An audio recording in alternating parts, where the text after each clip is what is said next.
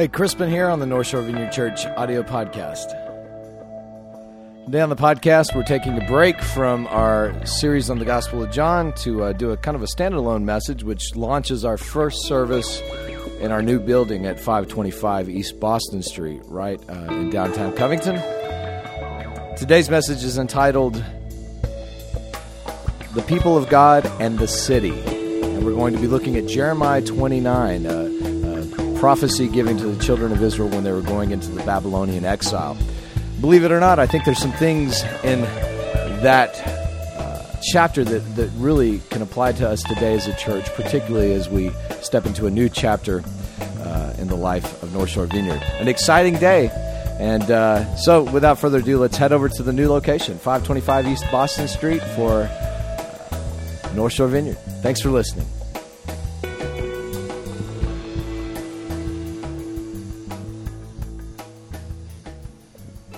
I thought it was going to be colder in here. It is right here in this spot.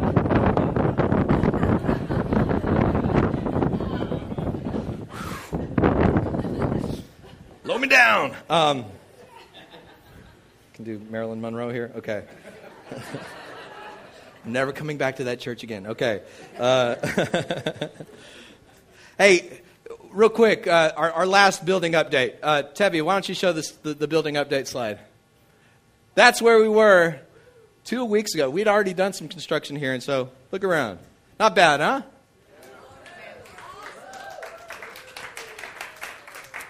Where you guys are sitting right over there used to be a room. We took that out.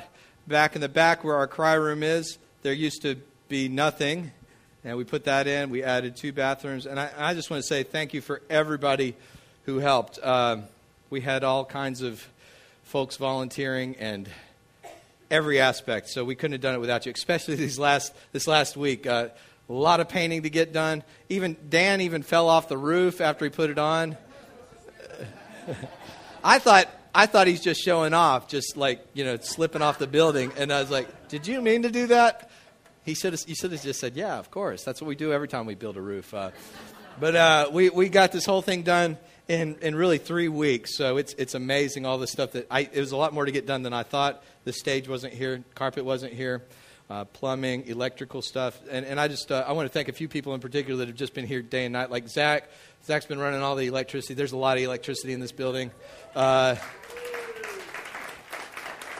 Manifold, and then all the painting crew. Everybody, if you painted, thank you.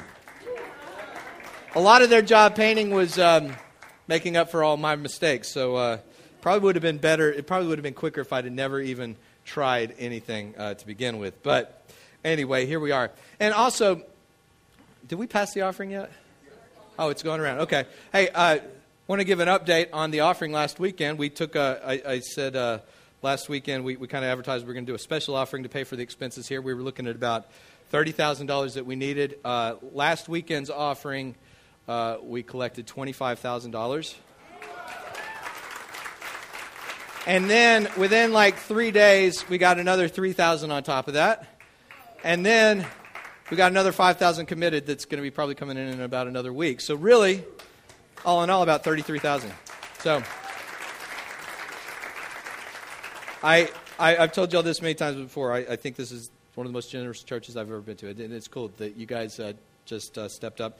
Because I don't want, I've said this time and time again, I don't want buildings to get in the way of ministry, but to facilitate ministry. So it's good that happens. So you can still give to the building fund if you'd like. We still got to get some couches for the cry room and a few other things. So it's furniture shopping time now.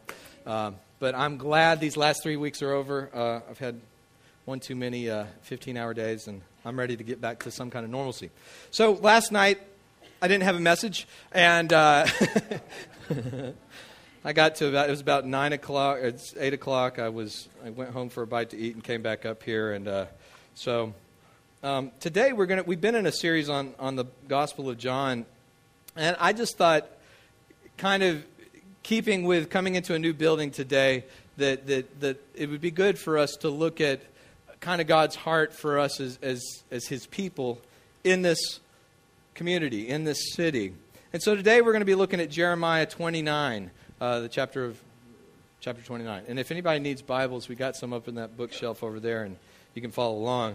I'm going to start in verse 1 and then skip over to verse 4. These are the words of the letter that Jeremiah the prophet sent from Jerusalem to the surviving elders of the exiles, and to the priests, the prophets, and all of the people whom Nebuchadnezzar had taken into exile from Jerusalem to Babylon. This is what the Lord Almighty, the God of Israel, says to all those I carried into exile from Jerusalem to Babylon. Build houses and settle down. Plant gardens and eat what they produce. Marry and have sons and daughters. Find wives for your sons and give your daughters in marriage so that they too may also have sons and daughters. Increase in number there. Do not decrease. Also, seek the peace and the prosperity of the city to which I've carried you into exile. Pray to the Lord for it, because if it prospers, you too will prosper. We're going to continue on in Jeremiah 29 in a few minutes, but have you ever been in a place that you didn't want to be? Whether it's maybe it's a situation in life, maybe it's an actual geographic location, you just want out. That's your only option that seems feasible. Anybody ever been there before? I know I have. This was what happened to the children of Israel. There's actually a song from the book of Psalms that I'll read you the lyrics, and this psalm comes out of the Babylonian captivity. By the rivers, Psalm 137, by the rivers of Babylon we sat and wept when we remembered Zion. There on the poplars we hung our harps, for there our captors asked us for songs. Our tormentors demanded songs of joy. They said, sing us one of those old Zion songs. How can we sing the songs of the Lord while in a foreign land? If I forget you, Jerusalem, may my right hand forget its skill. May my tongue cling to the roof of my mouth. If I do not remember you, if I do not consider Jerusalem my highest joy. This was a song that was written as they were going into Babylon. Now here's a little recap of kind of the story of Israel. The story of the Old Testament, really, it's a story about exile, freedom, exile, freedom. It's this whole narrative. We've been talking about the Gospel of John, about the parallels between John and the Exodus story. And the Exodus story was when God heard the cries of the children of Israel when they were enslaved in Egypt. I got to move this thing. Y'all want some? Yeah. I'm coming back to that church now. There we go. Oh, that's good. Oh, yay. I guess I got to get 3 of these now. Just have to turn them. We'll rotate it as I speak to them. Okay, we've got a fight starting already. But the story of the Old Testament, much of it is a story about exile and freedom and exile again. And basically, God hears the cry of the children of Israel when they're slaves in Egypt, and He rescues them. And he takes them on the way to the Promised Land. And on the way to the Promised Land, He gives them the Mosaic Covenant, which is the Old Testament law. And God says, if you follow these terms of the covenant, then I'm going to bless you. And blessings under the Old Covenant looked like land and prosperity. You're going to have a promised land, and you're going to prosper when you get there. Now, curses, on the other hand, if you didn't obey the terms of the covenant, God says your land is going to be futile. It's not going to produce for you. And if you keep persisting in that direction, you're going to go into exile again. So God delivers them from slavery, but He warns them, if you don't follow the covenant, you're going to end up slaves again. And that's exactly what happens. A lot of the Old Testament is really about the children of Israel not being faithful to the covenant. And so God finally says, look, if you're going to keep down this road, you're going to go back into slavery, just like you were in Egypt. But we find the slavery is under Babylon. And so this is a horrible time. Imagine what it would be like for us, say, if another nation invaded us. Say, Canada. They took us all to Ontario, the best and the brightest out of here, and they took us to a foreign land, and we're up there. What do Canadians even eat? They eat Canadian bacon, okay. Bump. You're in a foreign land, and the culture's different, the food's different. You're missing, as Louis Armstrong sang, You know what it means to miss New Orleans. You're missing New Orleans. You're missing the culture down here. You're separated. And that's what happened to the children of Israel. The Jewish people had been exiled. They'd been invaded by Babylon. And Babylon comes in and they take the best and brightest. They take their governmental rulers, their religious leaders. They take all the people, the infrastructure for all of society, and they bring them to their headquarters in Babylon. And in Babylon, these guys are made to work for Babylon. Imagine how bad that would be to be conquered by somebody and then they take you and make you work in their government. Humiliating. It's as bad as you could get. And so when the psalmist says, when they asked us to sing songs of Zion, how could we sing these songs in a foreign land? It's just depressing. It's the worst thing ever. You can't sing songs of Jerusalem here in this pagan, ungodly empire. But it's interesting that these passages lead up to one of the most famous passages that we find in the book of Jeremiah. I guarantee if you go to your local Christian bookstore, you're going to find a refrigerator magnet or a bookmarker that has Jeremiah 29:11. Anybody got one of those? There's probably somebody in here. And we Christians, we love that verse because it's one of those verses that says, I know the plans that I have for you, declares the Lord, plans to prosper you, not to harm you, to give you hope in a future. And that's great, right? Except for the fact that God said that to them on the front end of 70 years of being in exile. So keep that in mind if that's your life verse. God says to them, I've got good plans for you. And he goes on in verse 12. He says, then you will call on me and come to me and pray to me, and I will listen to you. You will seek me, and you will find me when you seek me with all your heart. I will be found by you, declares the Lord, and I will bring you back from your captivity. You know, God, there's a verse in the New Testament that says, mercy triumphs over judgment. We find even in the judgment of God that there's mercy.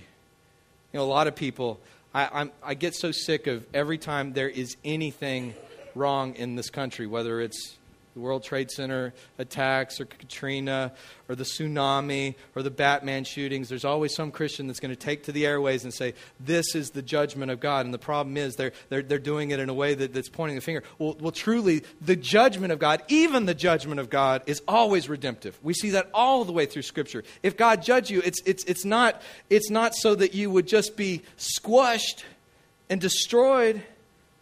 He judges you the way a father disciplines a child. Have you ever known someone that never disciplines their child before? Or maybe you are someone. Sometimes people are afraid to discipline their child because, it just doesn't seem very loving. If I discipline my child, But if you see a little child that's not disciplined, they aren't going to grow up thinking they're loved. We need discipline. In the same way in Hebrews it says God disciplines us like children because He loves us. We need our parents to tell us, you're going outside of the boundaries. You're heading down a wrong path that's heading for destruction. I love you enough to intervene and call you back. And if you get a lifetime of that, it really enforces the love that your parents have for you. So God, in the midst of sending them into captivity, He says this to them, you will call on me and pray to me, and I will listen to you. You will seek me and find you when you search for me with all your heart. I will be found by you, declares the Lord, and will bring you back from captivity. Now, as I said a moment ago, it says even at the beginning of this passage that this captivity is going to last 70 years.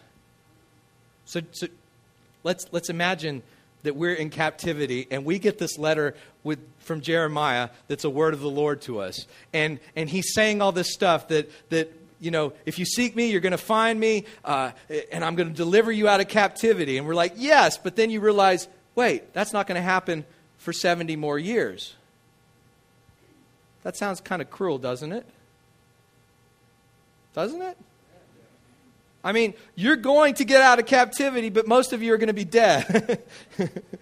The good news is I got great plans for you, but you're going to get free of all this stuff. It's going to be great, but you're going to be dead, so you won't get to actually see it. That sounds kind of cruel when we look at it. But I think what God is getting at, He's getting His people back on the plot line. See, there's there's a plot that goes all the way back to Genesis chapter 12. Before there's ever a Jewish people, it starts with one person, Abraham. God comes to Abraham and he says, Abraham, I want you to follow me to a place you don't even know. And I'm going to bless you. And your descendants are going to be like the sand of the sea, like the stars of the sky. I'm going to bless you so that all the nations of the world will be blessed through you. I'm going to bless you so that you will be a blessing. Say that with me. Blessed to be a blessing. This is a part that a lot of Christians miss these days. And the Jewish people, they miss it too.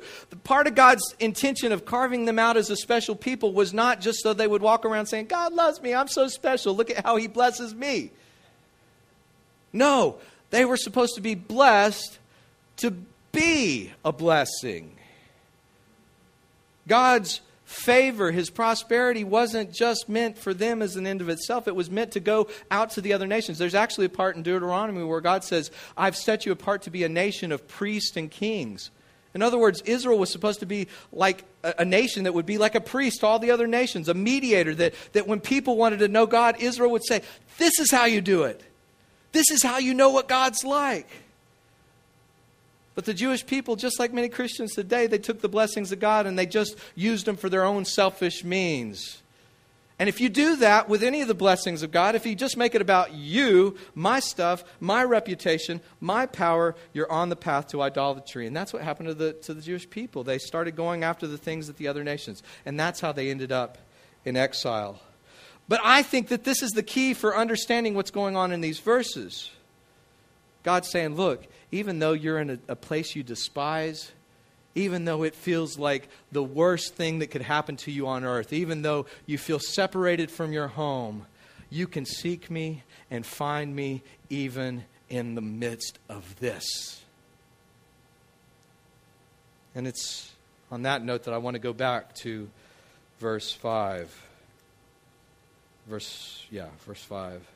God says to them, in this exile that I'm sending you into, I want you to build houses and settle down, plant gardens and eat what they produce, marry and have sons and daughters, find wives for your sons, give your daughters in marriage so that they too may have sons and daughters. Increase in number there, do not decrease. Also seek the peace and prosperity of the city which I've carried you into exile. Pray to the Lord for it, because if it prospers, you too will prosper. So God's saying, look, this may sound really counterintuitive. You've been invaded by this pagan, polytheistic society that's nothing like Israel. They don't follow the law. They don't care about any of that stuff. But I want you to go to Babylon, the last place on earth you want to be, and I want you to serve the city. I want you to seek that city's prosperity. I want you to be a blessing to that city. We don't like to hear this kind of stuff nowadays, right? In America, if anything doesn't go our way, as Christians, what do? We boycott people. We go out in the streets with signs. We protest. We try to line up everybody against this group or that group or this, whatever. God says, no, I want you to go in the middle of something you don't even want to be in, and I want you to be a blessing. I want you to prosper and realize that your prosperity is tied to the prospering of the city that I've sent you to. Have you ever lived somewhere you didn't want to live before? Is that Covington for anybody in here? You know, when I first moved to Covington, I've almost spent half of my life in Louisiana at this point. But I grew up out in Midland, Texas, out in the deserts. And when I first moved to Louisiana, I moved to Hammond, or the outskirts of Hammond, about close to 20 years ago. And when I first moved over there, it was a foreign, strange land to me. I grew up in a place where you didn't have trees, you didn't have lakes, you had great sunsets, you could see stars, you had amazing Mexican food and barbecue. And I remember moving to Hammond and trying the Mexican food. I'm like, oh, man, this ain't going to work. And if you ever lived in Hammond, they got this place called Hi-Ho.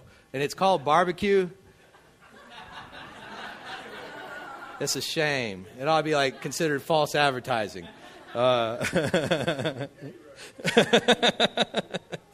Like canned roast beef. That's right. So I felt like I was in exile. I'm in Louisiana, and I'm just biding my time trying to get back to Texas when I first got here. Not only that, not only was the food and culture weird, but it's like I couldn't get around. I lived kind of outside of Hammond, and when I would ask people for directions, they wouldn't say, oh, you need to go up to Davis Street and then take a left on First Street. They would say, oh, what you need to do, you go out to that blacktop over there about 2 miles down next to that abandoned gas station, and then you take a right there. Now, the second large oak tree that you pass up, the one that's dead, that's where you'll take a left. And then you'll find a little gravel road out to the side of that. Don't turn there, though.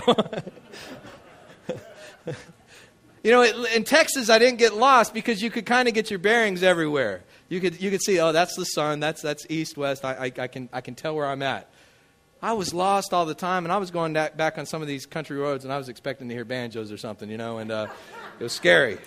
But I felt like I was in exile. But over a period of years, I began to really feel like, just like what God says here, God makes it clear to them over and over again, I've put you here in Babylon, okay? And I'm not saying Louisiana's Babylon. Over a period of years, I really felt like God was saying, this is where you're at. This is where I have you. Why don't you stop kicking against it and actually find out what I want you to do here? Start learning from me. And I did. And I started getting a heart for the people here. I started, stopped complaining about all the petty little things that I left behind. And I started encountering God, and it made all the difference. There was one of my favorite songs from the band U2. I still haven't found what I'm looking for. Anybody remember that song? It's an oldie now. I'm sad. In that song, Bono sings, I believe in the kingdom come where all the colors will bleed into one. And yes, I'm still running. He says, you broke the bonds and you loosed the chains. You carried the cross of my shame. I believe it. But I still haven't found what I'm looking for. I remember when I became a Christian, I kind of got offended at that song. I'm like, how can you say you believe in Jesus, you believe in the kingdom come, but you still haven't found what you're looking for? What are you looking for? But over the years, I began to see that I think I can really get what Bono was getting at. See, Christianity is an exile religion. In a sense. The first 300 years of Christianity existed as kind of an exile people. It wasn't legal to serve Jesus. You had to meet in homes. Christianity did not have most favored status. And even when it did, much of what called itself Christianity was really kind of a merging of Roman military power and Christian, it was called Christendom. But Christianity has always thrived as an exile religion. And I think the reason that is because of something we call in the Vineyard the now and the not yet. We talk about the coming of Jesus' kingdom. It began coming with Jesus, but it hasn't come in its fullness. That's why Jesus tells us to pray, your kingdom come, your will be done on earth as it is in heaven. We have tasted of it. For those of you that have said yes to Jesus, you've tasted of a love that is like no other. You've tasted of a healing. Maybe you've even not just been healed emotionally, but you've been healed physically from things before. We've tasted of that. It's amazing. It reminds us of home. It's the place that we're going to. But when we look around, we're not there yet, right? No matter what God's doing on the inside of each of us, we still live in a world where it's messed up, where people shoot each other, where marriages fall apart, where people die. It's a world that is ravaged by sin. We still haven't found what we're looking. We believe in the kingdom come. We believe in Jesus. We've tasted of it. We ache to see the reality of it. But yet we don't see it in its fullness. Come, Lord Jesus. It's so easy to be so attached to our own wants that we miss what God wants to do in our lives.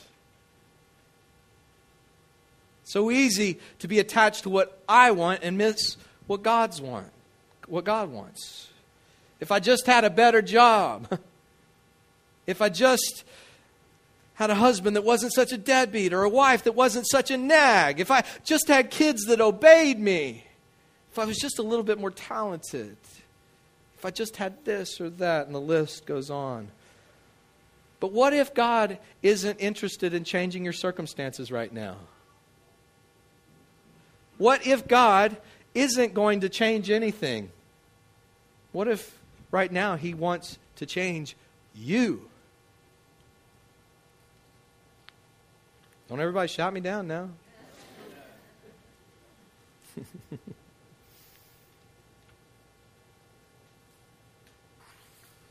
Christianity is an exile religion. And there's three temptations that I want to hit on today that are temptations, pitfalls for exile people. The first is, as the Jewish people were in Babylon, there was one temptation at the top of the list. They could make war with the city. You ever been around Christians that make war with the city? Sometimes Christians turn out by the hundreds to fight for prayer in school or to the 10 Commandments on the wall of the thing. They want to fight the city. The second one is sometimes Christians want to take over the city. If we just take over the government, maybe we'll have our way. But too often that quest for power doesn't end good. It rarely has it ever ended good for Christianity in 2,000 years. Christians who get a lot of power, they're not much better than Muslims who get a lot of power or any other religious group. There's one person who is gifted to rule a country. That's Jesus Christ. There's one person who can do it without being corrupted by power. That's Jesus. Anybody else is going to mess it up. Our temptation is to make war with the city or to try to take over the city. You know, when I was in Kenner, part of the vineyard down there, right before Katrina happened, we were in the middle of building a new building down there. We'd been in this strip mall for like 20 years and finally did a building campaign, had a new building. It was just about up and running. The one hang-up that we had was our landscaping.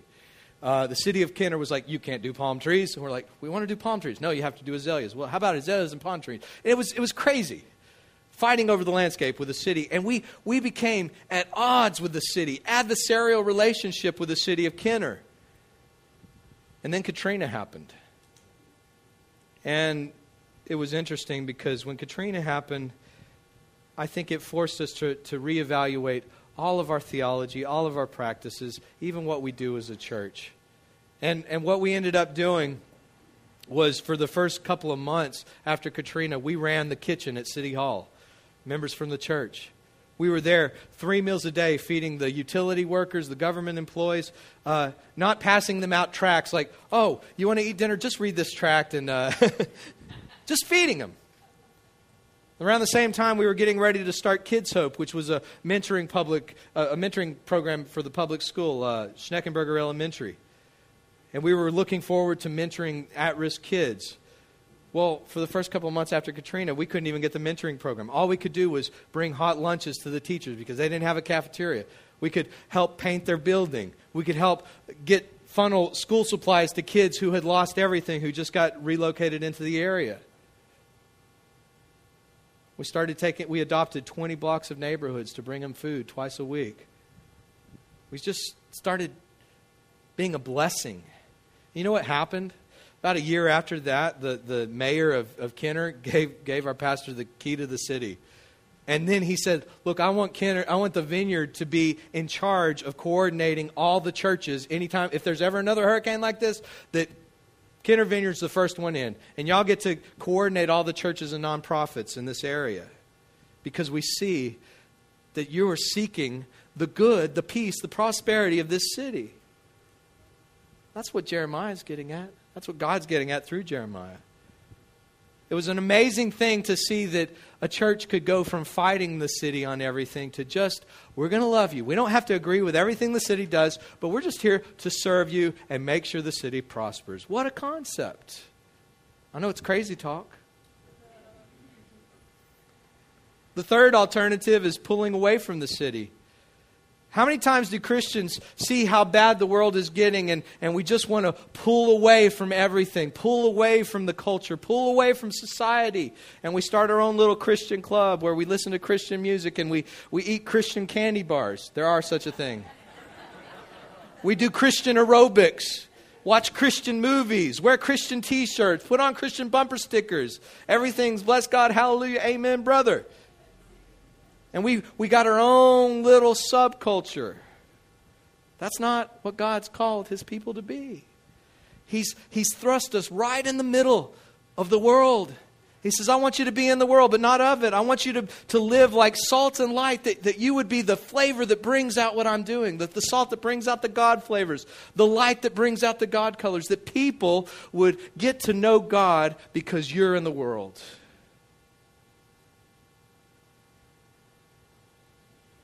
I love, last year we spent, 25 weeks going through the book of Philippians, but I love, I mentioned this, the name of our series was Letters from Prison. And Paul wrote the whole letter of Philippians, as with several other letters, from prison. And I'm thinking, here he is, a Jewish man who grew up in Jerusalem, and he's enslaved by these pagan Romans who don't want to have anything to do with Judaism or Christianity.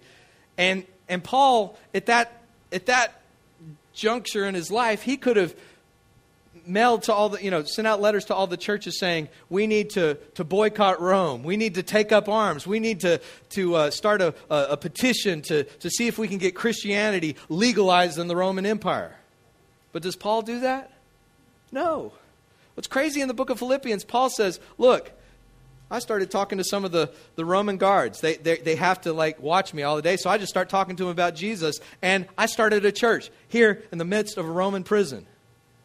That's being salt and light. Paul wasn't trying to overthrow Rome. He was just trying to live in the kingdom of God.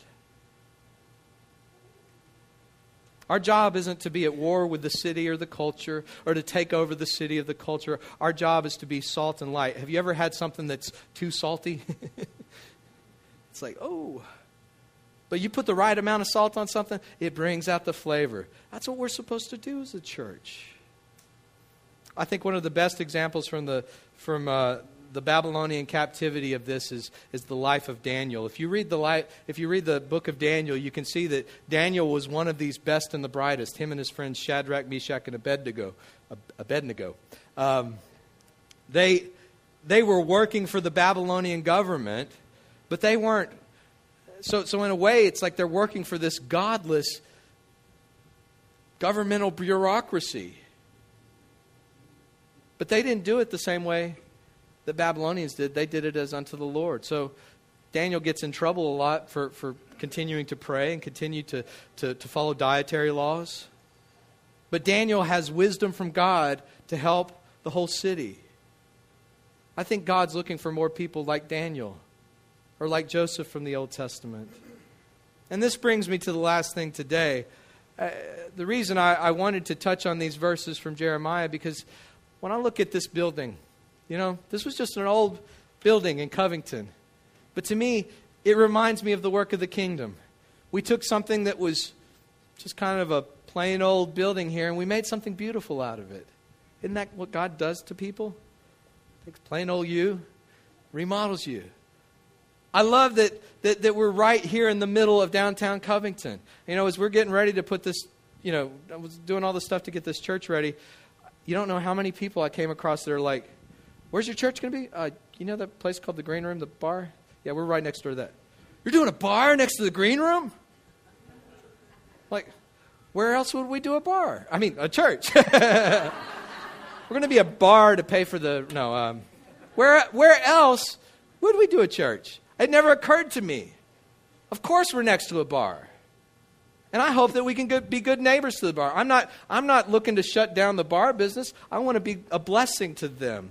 Now when I'm up here at night, I just pray that whoever's going in there running away from God, trying to drown their sorrows in alcohol, that they'll bump into Jesus.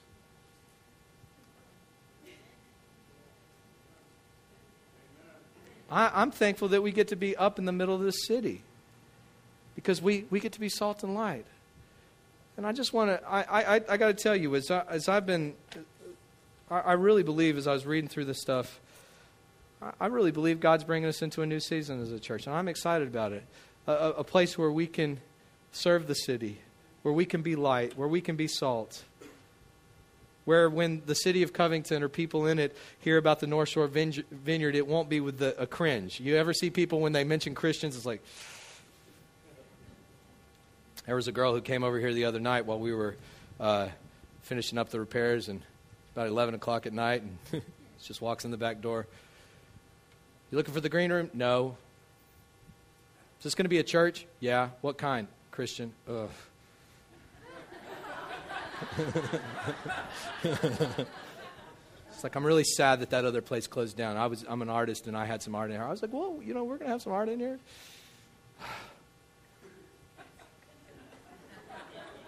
Unfortunately, I have to say that's probably the majority of people who aren't in church. That's their reaction to Christians. And a lot of it has to do with those three pitfalls. Christians who are just seen as making war, trying to take over, or trying to retreat from society. I'm hoping that in this community, when people see North Shore Vineyard, when they hear about us, it won't be with a cringe. It'll be, wow, those people, they're living in a different way. They're in our world, but they're not living the same way. I might want to check into what's going on with them. Today, I just want to close by taking God's words to the Israelites for us. Verse 7 says, "Seek the peace and prosperity of the city which I've carried you into exile. Pray to the Lord for it, because if it prospers, you too will prosper." Today, I just want to close by, I want to get the band back up here. I want us to sing that song again that we sang in worship. Come on up. And we're going to close with the pagers only work if you keep them in your pocket. Just kidding. We're just going to close with a time of praying for this city and just kicking off this season of our church. So why don't you guys stand? We'll get going.